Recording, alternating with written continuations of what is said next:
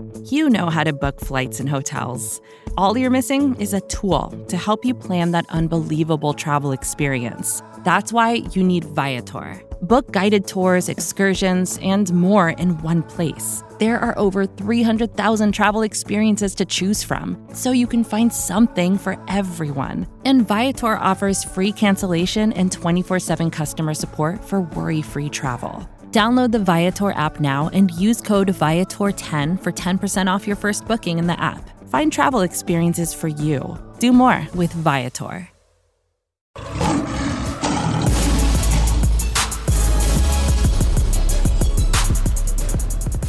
And welcome to the Midweek Mailbag. We are back with another episode here live on YouTube and Twitch, and of course coming to you on all podcasting platforms. Myself, Jeremy Reisman, the producer and Lions beat writer for prideofdetroit.com. You can find me at Detroit Online. With me, as always, here to answer your questions is the managing editor, is the machine, is also Detroit Lions beat writer, and at Eric Schlitt on Twitter. Eric Schlitt, how are we doing, buddy? Hey, it's an interesting day weather-wise here in Michigan. Sure is. It was like 50 this morning, and it's 30 now. It was like in the mid-50s when I sent my kid to school with no coat, and now it's 31, and so I've decided to.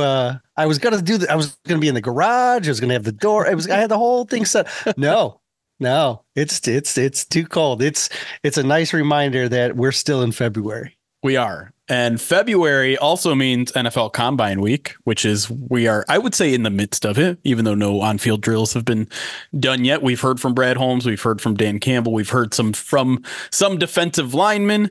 And it's been kind of a news-heavy week so far. The NFLPA reports just dropped. Report cards just dropped.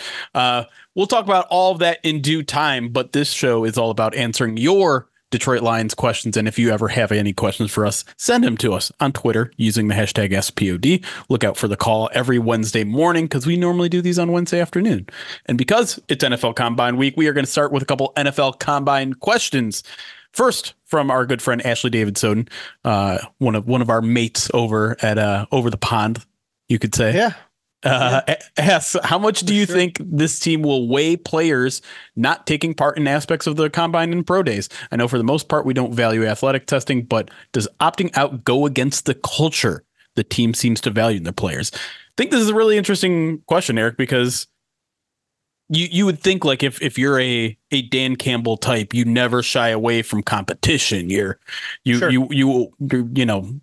take the NFL Combine as a challenge that you want to flash your skills. Do you think that maybe it kind of marks a negative if they back out? It is an interesting question because if you look like it last year, Gibbs participated, even though he was considered one of the top backs. Jack Campbell participated, Brian Branch participated, and Sam Laporta. All of them participated. Yet, when you listen to Dan Campbell at the podium this week, what did he say? He said, yeah, the drills are nice. We get everything on film. We'll be able to double check it against other numbers. Most important thing to me is the interviews. So right. what they're telling, and I think history also backs that up. Interviews are massive for this team. Massive. They get 45 of them, and they tend to have interviewed almost all the guys that they draft. Like the 45 guys that they interview, the chances are the majority of their picks are coming from that pool. So the interviews are the most important. At the same time, they tend to draft guys that compete, right? Like that's, and so I'm like, I don't know. I think every situation is a little bit different. There's injuries that are going to pop up that guys aren't going to, be fully healthy or maybe fully trained. And that's, you don't want to discount those guys because they can't perform. There's other guys that have put up a ton of film on tape, like the whole Marvin Harrison Jr. situation. He's a top 5 player. Like I'm okay with him being, pulling a Deion Sanders and saying, I'm going to go in the top 5. So those are the guys. That's what I'm going to focus on. But yeah, I don't think if someone purposely opted out, I don't know if that would negatively affect their status because there's so many other factors that come into play. So I would say, no, it won't. At the same time, if they're interested in the guy's probably competing. Right. Yeah. It's hard to kind of weigh that, right? Because if you're that football mindset where you live, eat, and sleep football, competing in the combine seems like an opportunity to showcase that skill set and an opportunity to just compete. But at the same time, it's also not football. Like we hear NFL, rookies after the rookie year going into year 2 and being like, oh my God, this is so much better. Like I don't have to train for 3 months to get my body in NFL combine shape, which is completely different than NFL football shape, so in a way it isn't competing football. It's the underwear Olympics, if you want to use that term. So I don't know. I tend to kind of lean on what the players decide to do and what's best for them. Whether it is, if they're skipping out on the combine for sketchy reasons, you're like, oh, like if you like see a player and he's way overweight from what you expected and he's just there to do interviews, then you can be like, oh, he's not doing the skill set because he did not train in a proper way to get ready. If you have a sneaking suspicion that it's something like that, I think that could hurt I think that obviously will hurt your stock. If it's more like, hey, I'd rather be in a controlled environment at my pro day, I think that's totally fine. It might not make everybody happy, but like you highlighted, I think both Brad Holmes and Dan Campbell have made it clear that the NFL Combine to them is an opportunity to get to know these players better as people and as competitors rather than their athletic profile. They have a pretty good picture of that already. Yeah, the on-field drills and the measurable numbers, they're just double checks, right? Like that's all they are. And we've heard Brad Holmes talk in the past about how if he has a good GPS time on a player and he has a high grade on the player, he wants him to perform poorly at the combine, right? So that some teams will discount him. Yeah, absolutely, right. And so, I would say this: the 40 time is the one that gets all the hype, and it's probably the least important of the drills. Now, it's important to a lot of NFL teams because it is a universal measuring stick that you can use from class to class to class across positions. And there's some depth value to that, but the Lions have shifted to the GPS stuff almost. Right. I don't want to say exclusively, but it drives the car here when it comes to athleticism. So we know they use it. You see it all over the building. You see it on their jerseys. I mean, like I've got pictures that I don't think I'm supposed to publish from the basement of Ford Field, right. where they have like the little tracker, the name of the company, Zebra Technologies that does the trackers. Right. Like there's like these little markers all over they're at Ford Field, they're in Allen Park, and that's what drives the Lions decision making, not the 40 time. Right. Because it's about functional speed, not straight line speed. It's how it doesn't matter how fast you run in a straight line because you're very rarely running in a straight line in the NFL. So how fast you're running in game, in practice, that sort of stuff matters way more to them, and understandably so. Right. So I'm with you. I think there's value to the drills. At the same time, it's not as valuable as it is to some other organizations because the Lions supplement that knowledge in a lot of other ways. Yep. Kind of going off the same topic, Tom Wilkinson, keeping in our across the pond theme here, is the NFL Combine as we knew it dying with the combo of the league office trying to further monetize it, plus the bigger players reluctant to test? I don't know if it's look. It's always going to be a spectacle, I believe, is the word you like to use when we talk about it, right? Sure. Yeah. It has definitely turned into a television spectacle.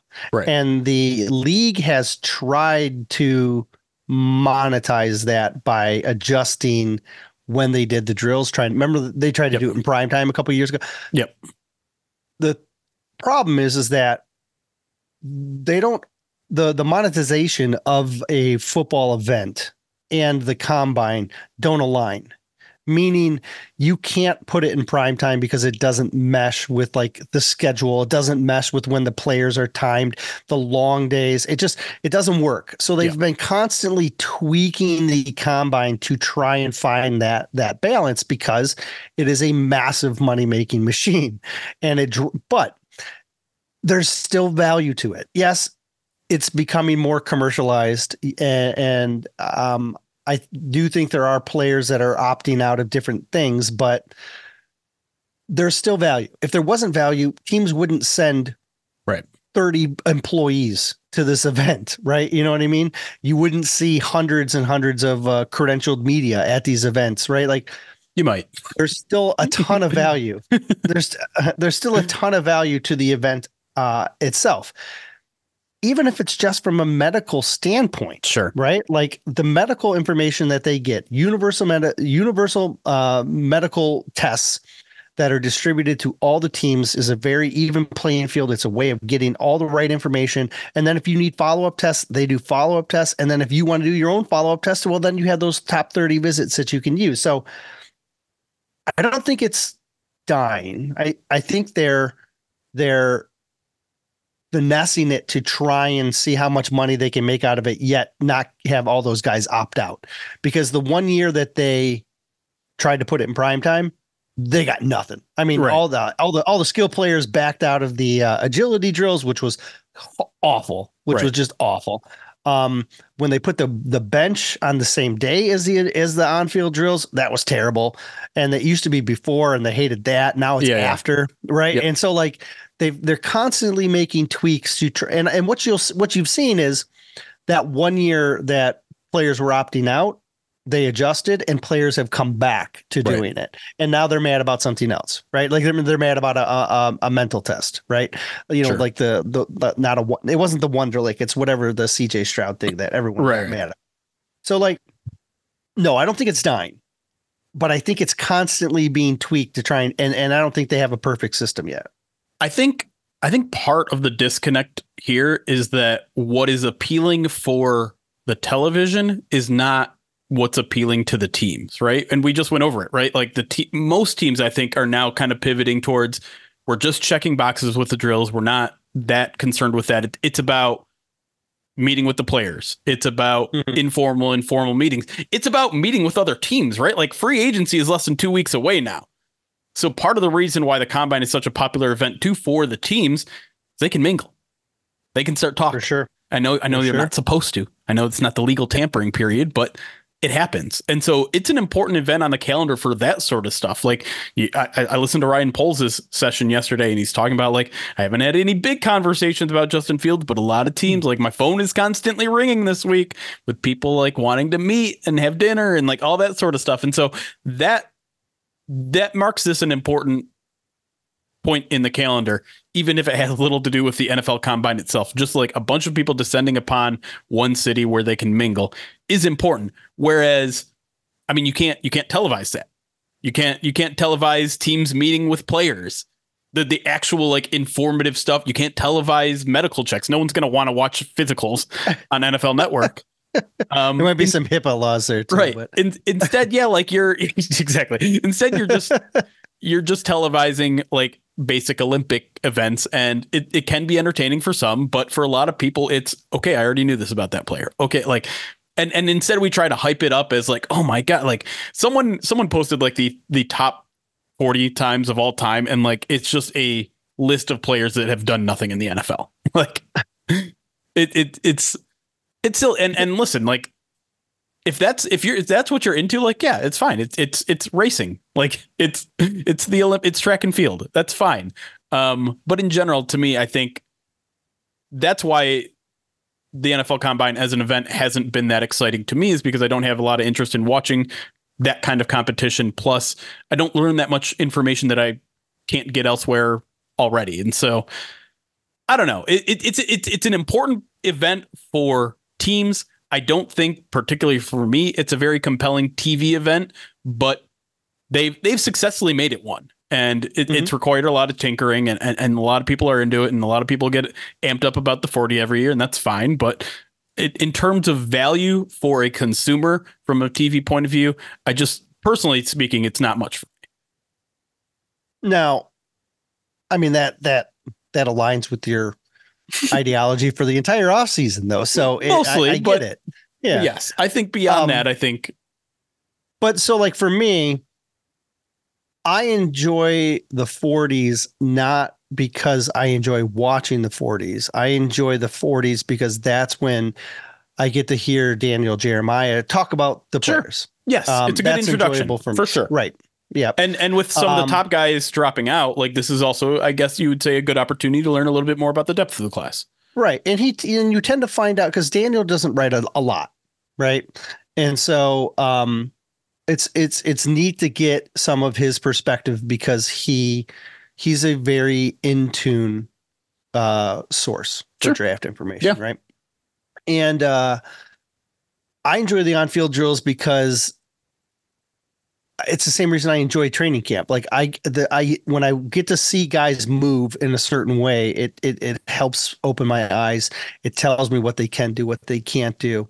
I wish we could see the agility drills instead of the 40. Like I wish they would do the talk over the agility drills, but they don't. And so, it is what it is. So, but I do think there's fun parts of it. They try and make it entertaining. I like that they bring in like former players to have conversations. Coaches and GMs join them sometimes too, right? Right. I mean, the most, and a lot of that is just fodder. You know what I mean? Fluff. But like fluff. Right. But like when Dion used to be the on-field guy for defensive backs, my goodness, he was a wealth of information. He could look at a guy doing that hip flip drill and he would be like, yeah, no, that dude's going to have to move the safety. Like, and he would be right. Like he would like, it's like, it's crazy things like that where like he just knew, like, cause he's that, so well-versed and experienced. So I find different benefits, and I've found over the years there's certain things when I can kind of like tune myself out and get some work done. And then there's times when I'm like, okay, this is the drill that I want to see. Yeah. This is the player that I want to see run through this drill. And that's why I write the series of articles that I'm writing, the combine previews, and then when the day comes up, I'll post little drills where I'm saying I'm watching this drill because this is going to tell me what I want to know. And so for me, I find it entertaining the entire way through. I wish they would show a little bit more, but again, I understand for the casual fan, maybe it not being as appealing. I understand for people who don't like the off season as much, it might not be appealing. Okay. You've separated me from the casual fan there. I appreciate that. I had to add that because I didn't want you to think I was insulting you. And I understand, how it's not super appealing, especially like if you don't know what to look for, right? That's true. Like for me, when I first started, I didn't know what to look for. I was just watching to gain information. But like, as you get more experience and you learn different schemes and how things work and the different preferences of different regimes, you can pick things out and you can say, this translates in this situation. And that's ideally what I'm trying to do. I'm trying to look at this type of skill is going to translate to what the Lions are looking for. And then I'll write it. I just have that assessment of every player already, so I don't need it. Oh, you have it done? You haven't got it in the bank? Yep. Awesome. It's already up here. Congratulations. Thank you. I look forward to your write-up on all the stuff, and I get a nice break. No, thanks. Our next question here comes from Zach. Sorry, Zach Gascoigne. I'm sorry about butchering your last name there.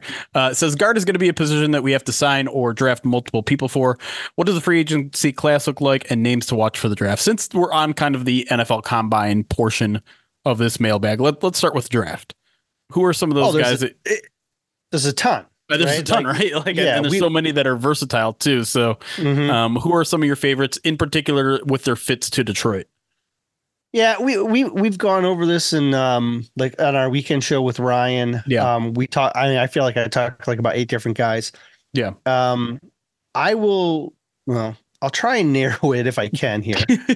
I mean, it's hard. It depends. Like, Yeah. because if you're looking for a guy that's in the first round, you're looking for Fatianu or Powers Johnson out the center out of Oregon.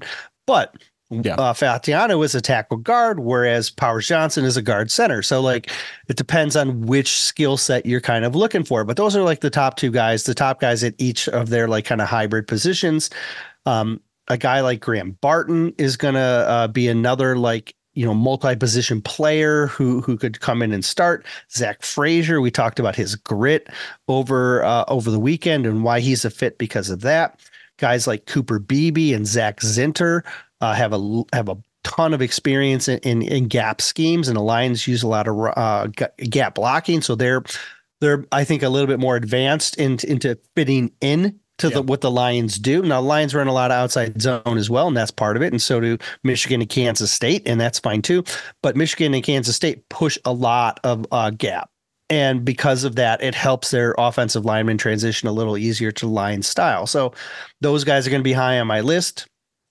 Christian Mahogany, or I'm sorry, Christian Christian Mahogany from Boston College. Christian Haynes is great too from UConn. Okay, I was going to say back to back Christians. Mentality. Yeah, and then Mahogany is another Boston College kid. Yeah. Boston College runs some gap too, so you're going to see a nice fit here. He's power based, and so he's another guy. Like those are like some of the top.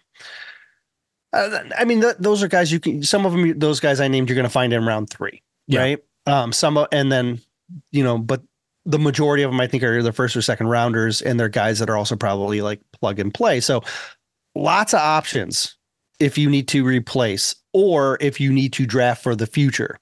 Right. Because let's say they retain Jonah and Graham.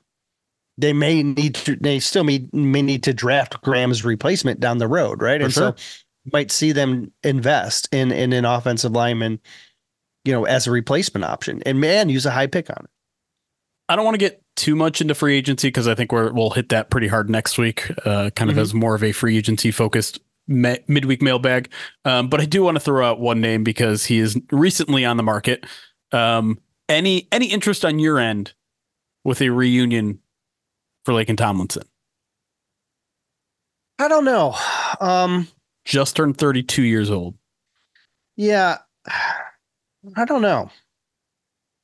I mean, I know he's done very well since leaving. He did better leaving after he left Detroit. He was great in San Francisco. He has not been great with the Jets, but I mean, that might just be fit, right? Because like there is if you're just looking at PFF grade, he like drops 20 points as soon as he lands in New York, and could be an age thing, could be a Jets thing. But I mean, I don't. Okay, go ahead. I didn't watch a lot of the Jets last year because they were terrible, and and so particularly on the offensive line. Yeah, and offense in general, quarterback position. And so I didn't get a chance to see like what was the reason for that drop off, I guess. Right. So yeah, I don't know. I'd say no, probably not, because I don't know, because it could be he's 32 and right. Sometimes that's the end. You know what I mean? Like, I think like the interesting kind of like philosophical conundrum here is if you don't re-sign Jonah, how do you want to refill his spot? Do you want to risk like your kind of offensive line chemistry and just the overall unit with a rookie? Do you think Colby is ready to step in? Would you rather fill it in with a veteran like Laken who can like at least be a stopgap while you continue to, build your depth out or take along a rookie? Because I mean, we've heard everyone say it all year, all past few years, is like this offensive line is the engine under the hood. It's so important to what they do.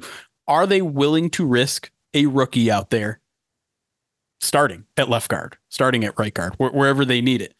If it's, I mean, I think it's fair to wonder if, unless it's a bona fide stud like Penei Sewell, is this regime going to be willing to do that? Are they willing to trot out a third rounder that could mess with the entire chemistry of that offensive line? I don't know. Well, it's one of the reasons why I don't think they'll wait till the third round. Right. I think they'll draft one earlier. Yeah. I wonder how much the league is going to value Jonah, excuse me, with the injury history over the last two seasons. Sure. The more I think about it and the more I see like some national perspective on it, I wonder if he'll be devalued because of that. I've always thought he'd be a little devalued with the Lions because they've seen those injuries up front. And I thought the market was going to be a lot higher for him. If the market isn't that high, I think if Jonah's making below 11, I almost think you have to go get him. Like you have to make that happen. It depends. I think he's such a good player that someone's going to pay him. I think someone's going to pay him over like 12 million plus. Right. Right. And I don't think the Lions would. But if his value is not as high and that price is lower, I'd retain him just because the team loves him. It's easy. It's the same reason, like the more of those guys you can bring back on offense, the easier it's going to be able to maintain. And then you can just add and then just elevate yourself that way. I don't think you need there's no real position on offense where you're like, we absolutely have to upgrade this spot. It's like, if you can maintain then add a little bit, even if you're just adding depth, the offense can get better. And there are, so I'm not looking at guards saying this is a position you have to upgrade. This is more of a position where you're like, just don't get worse. Yeah. Right? Don't take a step back. Exactly. Right. And listen, continuity is kind of the name of the game when it comes to offensive line play. And we all know, there are those stats out there, those advanced stats. They were at their best when Jonah was in that lineup. And so, he's a former Pro Bowler for a reason, right? Yep. All right, let's take a break here. When we come back, more of your Lions questions. We're going to shift a little bit away from the combine and the draft. We've got some other interesting questions over here on Twitter. As always, if you want to send questions, send them to a hashtag AskPOD there. But let's take a break. When we come back, more questions.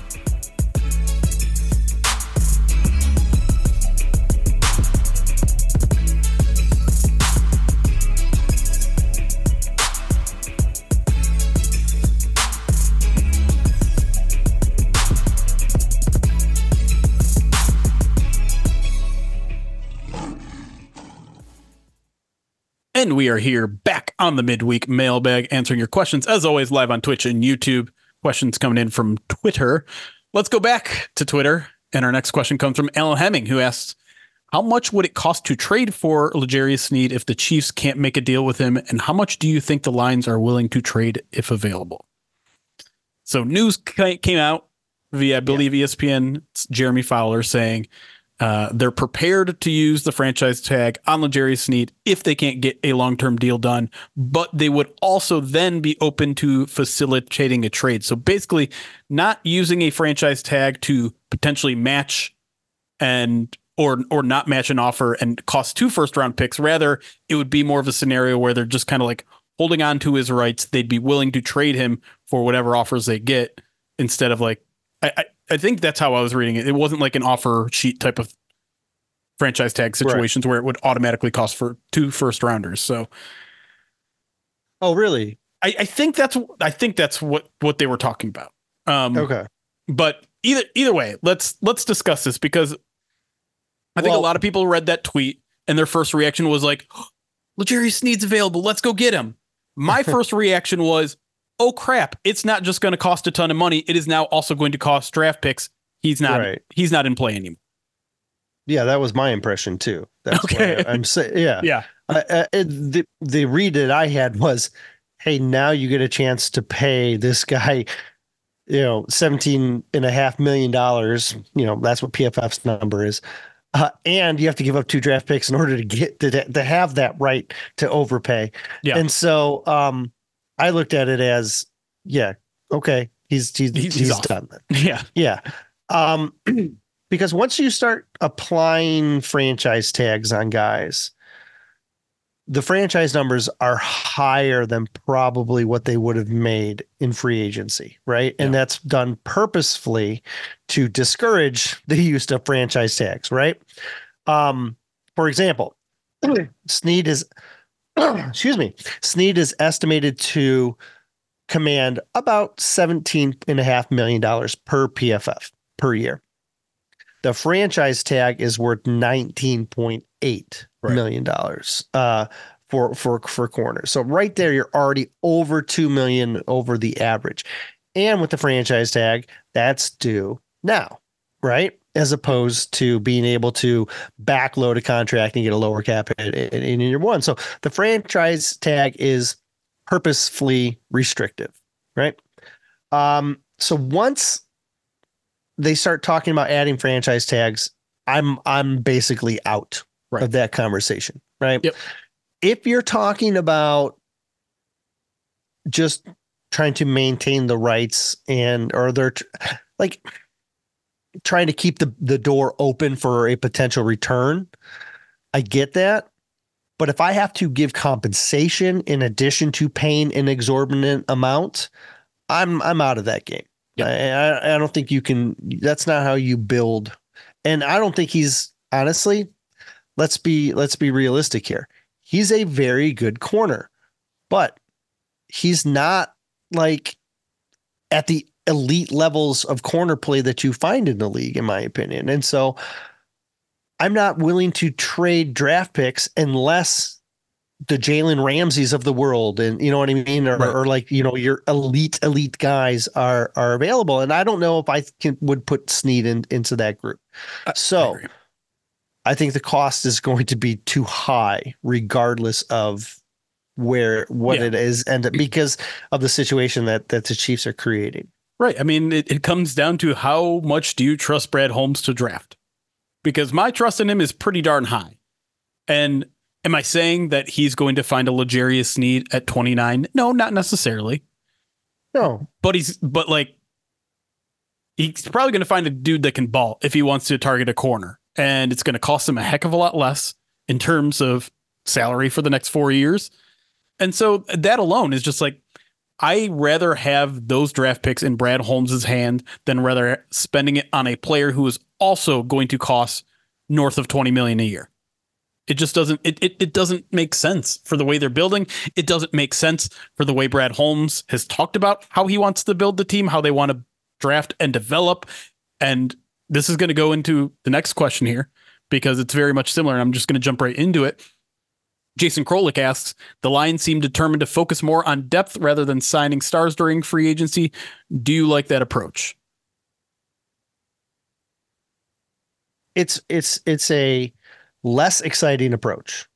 Yeah. But you also understand the approach because, as Dan Campbell said, that's how people are going to get injured. It's the NFL, and you need to have answers. So, we've talked about this a couple of times since the Lions season ended. One of the reasons that San Fran and KC were able to get to the pinnacle was because they had depth on their roster beyond their starters, and the Lions just aren't there yet. So while I agree with the philosophy of adding depth, I would also be okay with them spending a little bit of that money as well on some, higher priced free agents. So I understand it. I'm not going to say I disagree. But I think there's an opportunity to get better than just depth. Yeah, and they're not afraid to do that too, right? Like there's a middle ground between going on a spending spree and going to get every single top free agent you can and only get depth guys, right? Like last year was a nice little happy medium of the two. You're probably not thrilled with how the Cam Sutton signing worked out, but you're probably pretty happy with David Montgomery, right?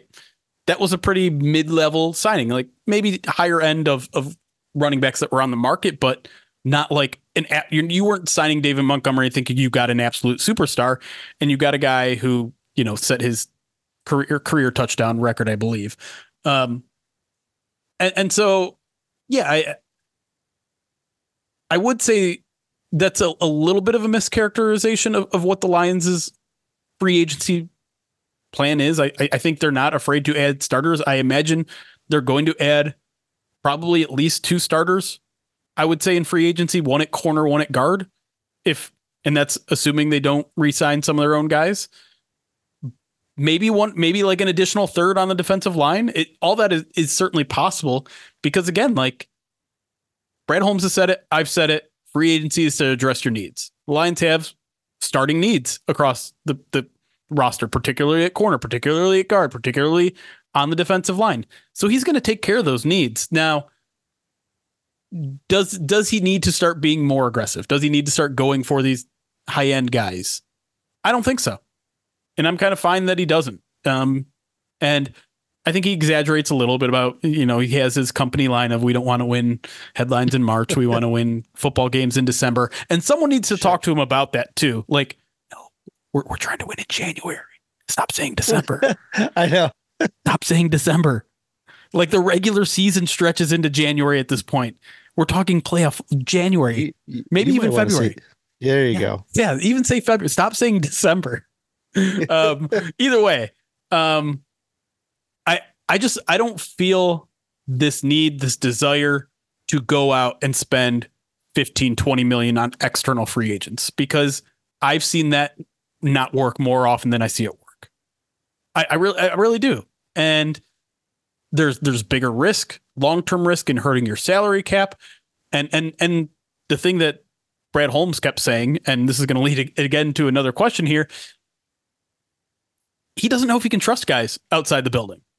The reason why they build and develop internally is because they know these guys fit our scheme. These guys fit our culture. These guys aren't going to rock the boat. These guys are going to take to coaching. When you pull an external free agent, obviously you do as much character evaluation as you can from afar, but you're never going to know for sure. And so there are just too many things that can go wrong when you do invest 20 million on a player that you haven't coached before, that I'm just fine with these like 8, 7, 10, 12 million a year guys. You can get good players in that range and you can weather the storm if it doesn't work out. Like Cam Sutton, if that one doesn't work out, the Lions are going to have him basically off the books mostly after 2 years. They spent 11 million a year on the guy that didn't break the book by any means. Like his cap hit last year was negligible. Is he in the top 10 this year? He's probably in the top 10, but not by much in terms of the Lions cap hit. So that to me is a perfect signing. If it works out, great. You have a good player for 3 years. If it doesn't, you probably have a mediocre one for 2 years and that you overspent a little bit on. That doesn't hurt you as much. Yeah, I'm with you. I think on offense, it's very easy because they're already good to just not want to overspend and just, spend what they need to retain because again, they know the players, they don't have to reinvest. On defense though, they're so lacking in a couple of areas and they have two massive holes, starting vacancies, on defense that you almost feel like they need to get an impact player. That's why I guess I'm comfortable with it, right? Like I'd be okay trying to spend a little bit more to try and bring in a guy. And, the trick is it's just a matter of how you spend. They're going to spend. It's just a matter of but I mean, like, even if we started including like draft capital, right? Mm-hmm. Like they're going to spend money to acquire players. They're going to spend draft capital to acquire players. And so far they've chosen to spend more on their draft capital than they have on their free agency. Yeah. So it's an interesting question. I asked the question this in our Reacts poll. Mm-hmm. What do they need to win in order to be successful this year? What do they need? Do they need to be hit free agency where you can get better immediately, or do you need to really kill the draft where historically that's how they've gotten better immediately, right? Like, yeah. So, but we've talked all this offseason about how we can't get used to that immediate impact from a rookie class, right? Yes. Yeah. And that's kind of what I tried to illustrate in that piece too, was like, you're probably not going to draft 4 starters in 2 Pro Bowlers and 1 All Pro in this draft class, right? Like it's Right. So if you're not going, because you just don't have the draft capital to try and acquire that. But if you want to keep getting better, then you have to spend in a different way to add. And that's when I think you have that availability in free agency, which is again why I still think spending money on a corner, spending money on a defensive tackle, those are decisions I would be completely comfortable with. Fair. Speaking of defensive tackle, our next question is going to move into that nicely. Between the numbers, Anthony asks, with the hiring of Terrell Williams and other new coaches, do you see any potential free agent fits from their former teams? Brad notes that with external acquisitions, they really need to know the guy that beyond the film. Exactly what I was just saying. Like, so let's just look at Terrell Williams because there are some interesting names there, particularly along the Titans defensive line that are free agents. Probably most substantial of them all, I would say, is Danico Autry, who's 33 years old, but he's coming off an 11 and a half sack season. The other names there, Travis Gibson, Marlon Davidson, and Ross Blacklock. Any of those 4 guys, including Autry, move the needle at all for you? I don't know if Autry is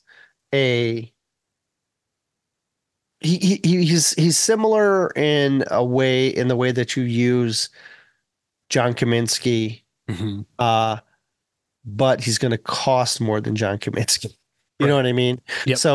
So you'd have to like bail on Kaminsky, take the cap hit, and then invest more than you were investing in John Kaminsky, plus now his cap hit as well. Like is he that much better than John Kaminsky? Like that much more money? I don't think he is, especially at his age compared to John Kaminsky. I think there's other ways that you can go after acquiring a pass rusher. Right. So I don't think Autry would be on my radar at the price point that he's being projected as, right? Yeah.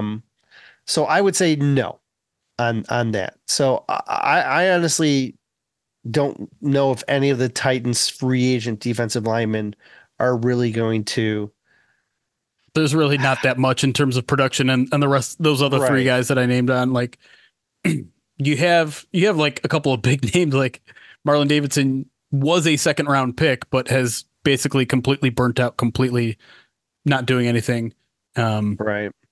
And so Danico Autry is really the entire conversation if you're going to talk about defensive linemen coming from the Titans. And yeah, I mean, it's a weird place to be, right? Because he's going to be 34 for most of 2024. How much are you going to hand out to a guy? Granted, he's coming off back-to-back years where he did have 10 plus sacks, but he's 34. Right. And if he came here with the way that the Lions run the scheme now, I don't even know 10 and a half sacks, well, but I don't know how he'd be utilized, right? Like because of the way that they use that kind of speed rushing linebacker offset, and then the way that they ask their guys to run block first or to stop the run first. Yeah. I wonder if he'd even have that opportunity, and then you add the age in, and it just becomes like if he was like, "Hey, I'd sign for $2 million," I'd be like, "Well, bring him on." You know what I mean? But if he's, but like he's probably going to demand more than that, especially when you're still doing double-digit sacks, right? And so, and I would expect him to demand more than that. So that's why I'm not as in love with that marriage as I would like to be. I'd love to be able to pair a player with a coach. You know what I mean? Like I think there's value there, but I just don't. There's nothing that really jumps out to me that I'm saying, wow, you absolutely have to go do that.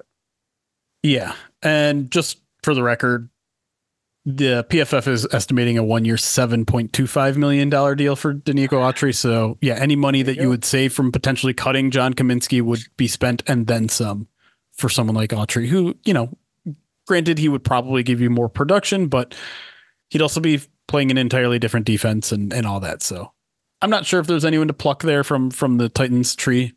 Autry is clearly the only name there, and I'm with you. I think it might be a little too pricey given everything, unless he really, really loves Terrell Williams and really, really wants to continue to play for him. Hey, head coach has an A+, right? On the right. Grade scale for players. So that's a good selling point.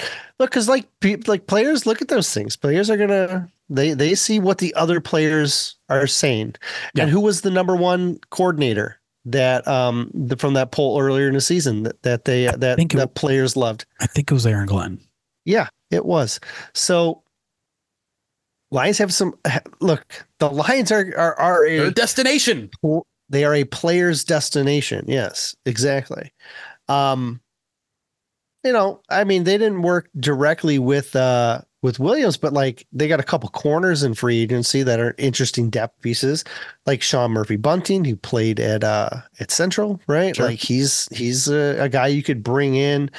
He's a little bit more zone guy, but like he's a guy you could bring in and try and see what he does. Christian Fulton, the former LSU corner. Yeah. You could take like those guys are good depth pieces, right? Because even if you add a starter one way or another, you still need the cupboard is empty. Like it in the secondary, they have like not even just corner, right? Yeah, safety too. They have two they have their starters. At both starters at safety, starter in the nickel, starter at one corner. They have no starter at one outside spot, and then they have no depth really anywhere. Right. And so like you're talking about like you could draft or sign two safeties and three corners, and one of those corners needs to be able to start. Like now some of the like they retain Mosley, or maybe they had a draft pick, or what. Yeah, there's lots of things you can do. But there is a void of depth on this roster. And so find connections, and maybe there is something that one of these guys, maybe Sean Murphy-Bunting wants to come back to where, come back home. You never know. Speaking of defense, speaking of coaching staff, Mink on Twitter asked Mink0029 asked, with AG staff upgraded and likely additions, potentially better defensive players through the free agency and draft, do you think this upcoming year will be a make or break year for Aaron Glenn? If not, what is the expectation for improvement, at least for the pass defense? Well, I don't think it's make or break. I think Dan Campbell loves AG too much. I think if there was going to be pressure on him, it's going to probably come from Sheila and Brad, not from Dan. You know what I mean? Sure. So expectations. When they were 32nd in the league, we said, just get them into the low 20s, right? Just get and I think, I don't know where they ended up as a team overall last year, but I feel points per game was 23rd, if that's your metric of choice. And we said, if you get into the 20s, the offense is good enough to get you into playoffs and get you to win. And that's exactly what happened, right? Yep. So huge catalyst in this was the run defense being number one, right? Being that top run defense. And so you've already taken one big step. Yep. So the linebackers have taken a huge step. Yep. So it's really just the secondary that needs to take that step. And if that secondary can take that step to go from 32 and again into the low 20s from 32 would get your defense into now the teens. That is the progress that you want. And now you're competing for much bigger prizes next year. And so that's what has to get better with Aaron Glenn. And it should be his bread and butter, because that's where he play. Like it should, it's startling to me how many times we see this happen in the NFL, where a player or a coach is so good, or should be so good at this one spot, and that's the spot that struggles, and everything else seems to get better. But that spot that he really, really should be good at is the worst spot.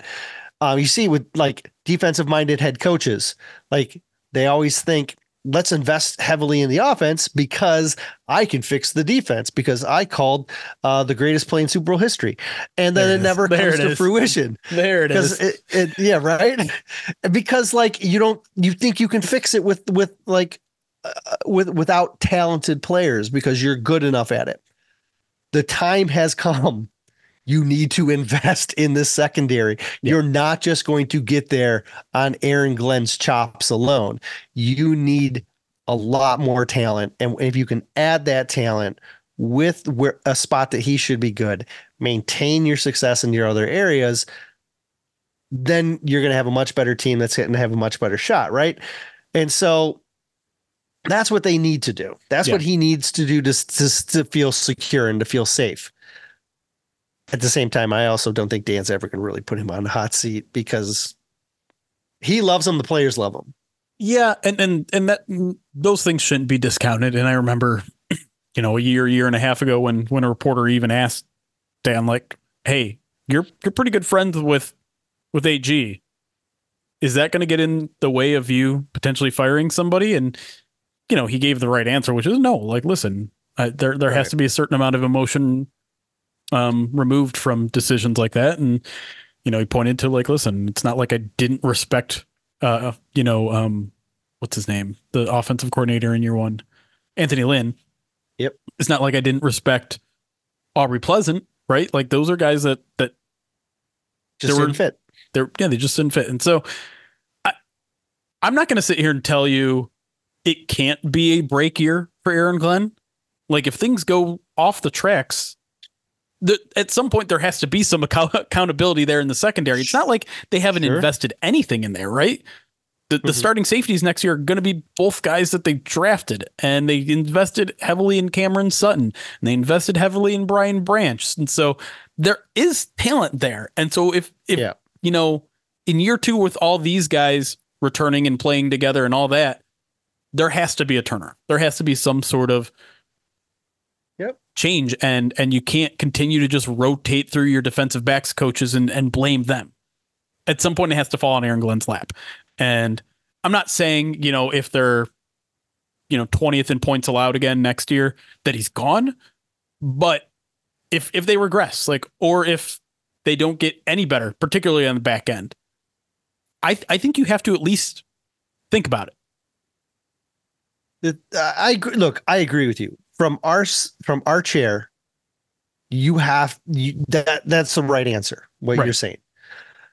I can't get past the idea that Dan loves he is the most. Everyone loves him. Yeah. The coaches love him. It matters. The players love him. That matters. And there's also, I believe, a big disconnect in what the general media public perceive as success versus what coaches in the NFL perceive as success. Yeah. And I think that they believe he's a lot more successful than what us outside of the building believe. Right. And so I think he's in a much better spot than what. Yes. I don't think he's on the hot seat, to be clear. But I'm just saying, like, he could get on the hot seat progressively as the season. Yeah. But I mean, like he's getting head coaching interviews, still. That's so why that's why I continue to and everything you hear coming out of Allen Park and everything you hear coming out of the NFL is like he has the right stuff, and we see games where when it clicks, it's like holy cow. Right. But it's just the consistency is not. Yeah, go ahead. Well, I was going to say there's a little bit of I think there's this feeling, and I think it's one I might agree with, that Aaron Glenn might be better suited as a leader, as a delegator, as a head coach than he is a defensive coordinator. And so that's what I mean. If your players really respect you, if you're getting head coaching interviews, if you command a room when you're in front of a podium, those are all qualities for a good head coach. That doesn't necessarily make you a good defensive coordinator. No, I get it. I agree with that. It just, the vibe I get whenever he comes up is he doesn't seem in any danger to me. I agree. Yeah. From inside the building. Internally. Yep. That makes sense. All right. I think we're gonna call it there. We're gonna hang around for our live audience a little bit longer, answer some more questions that we didn't get to. But as always, if you want to be a part of that, make sure you're following us on Twitch. Make sure you're following us on YouTube. But we appreciate you all the same, no matter where you consume our content. So for Eric, for myself, Jeremy, thank you all for listening. It's Cass. Be kind.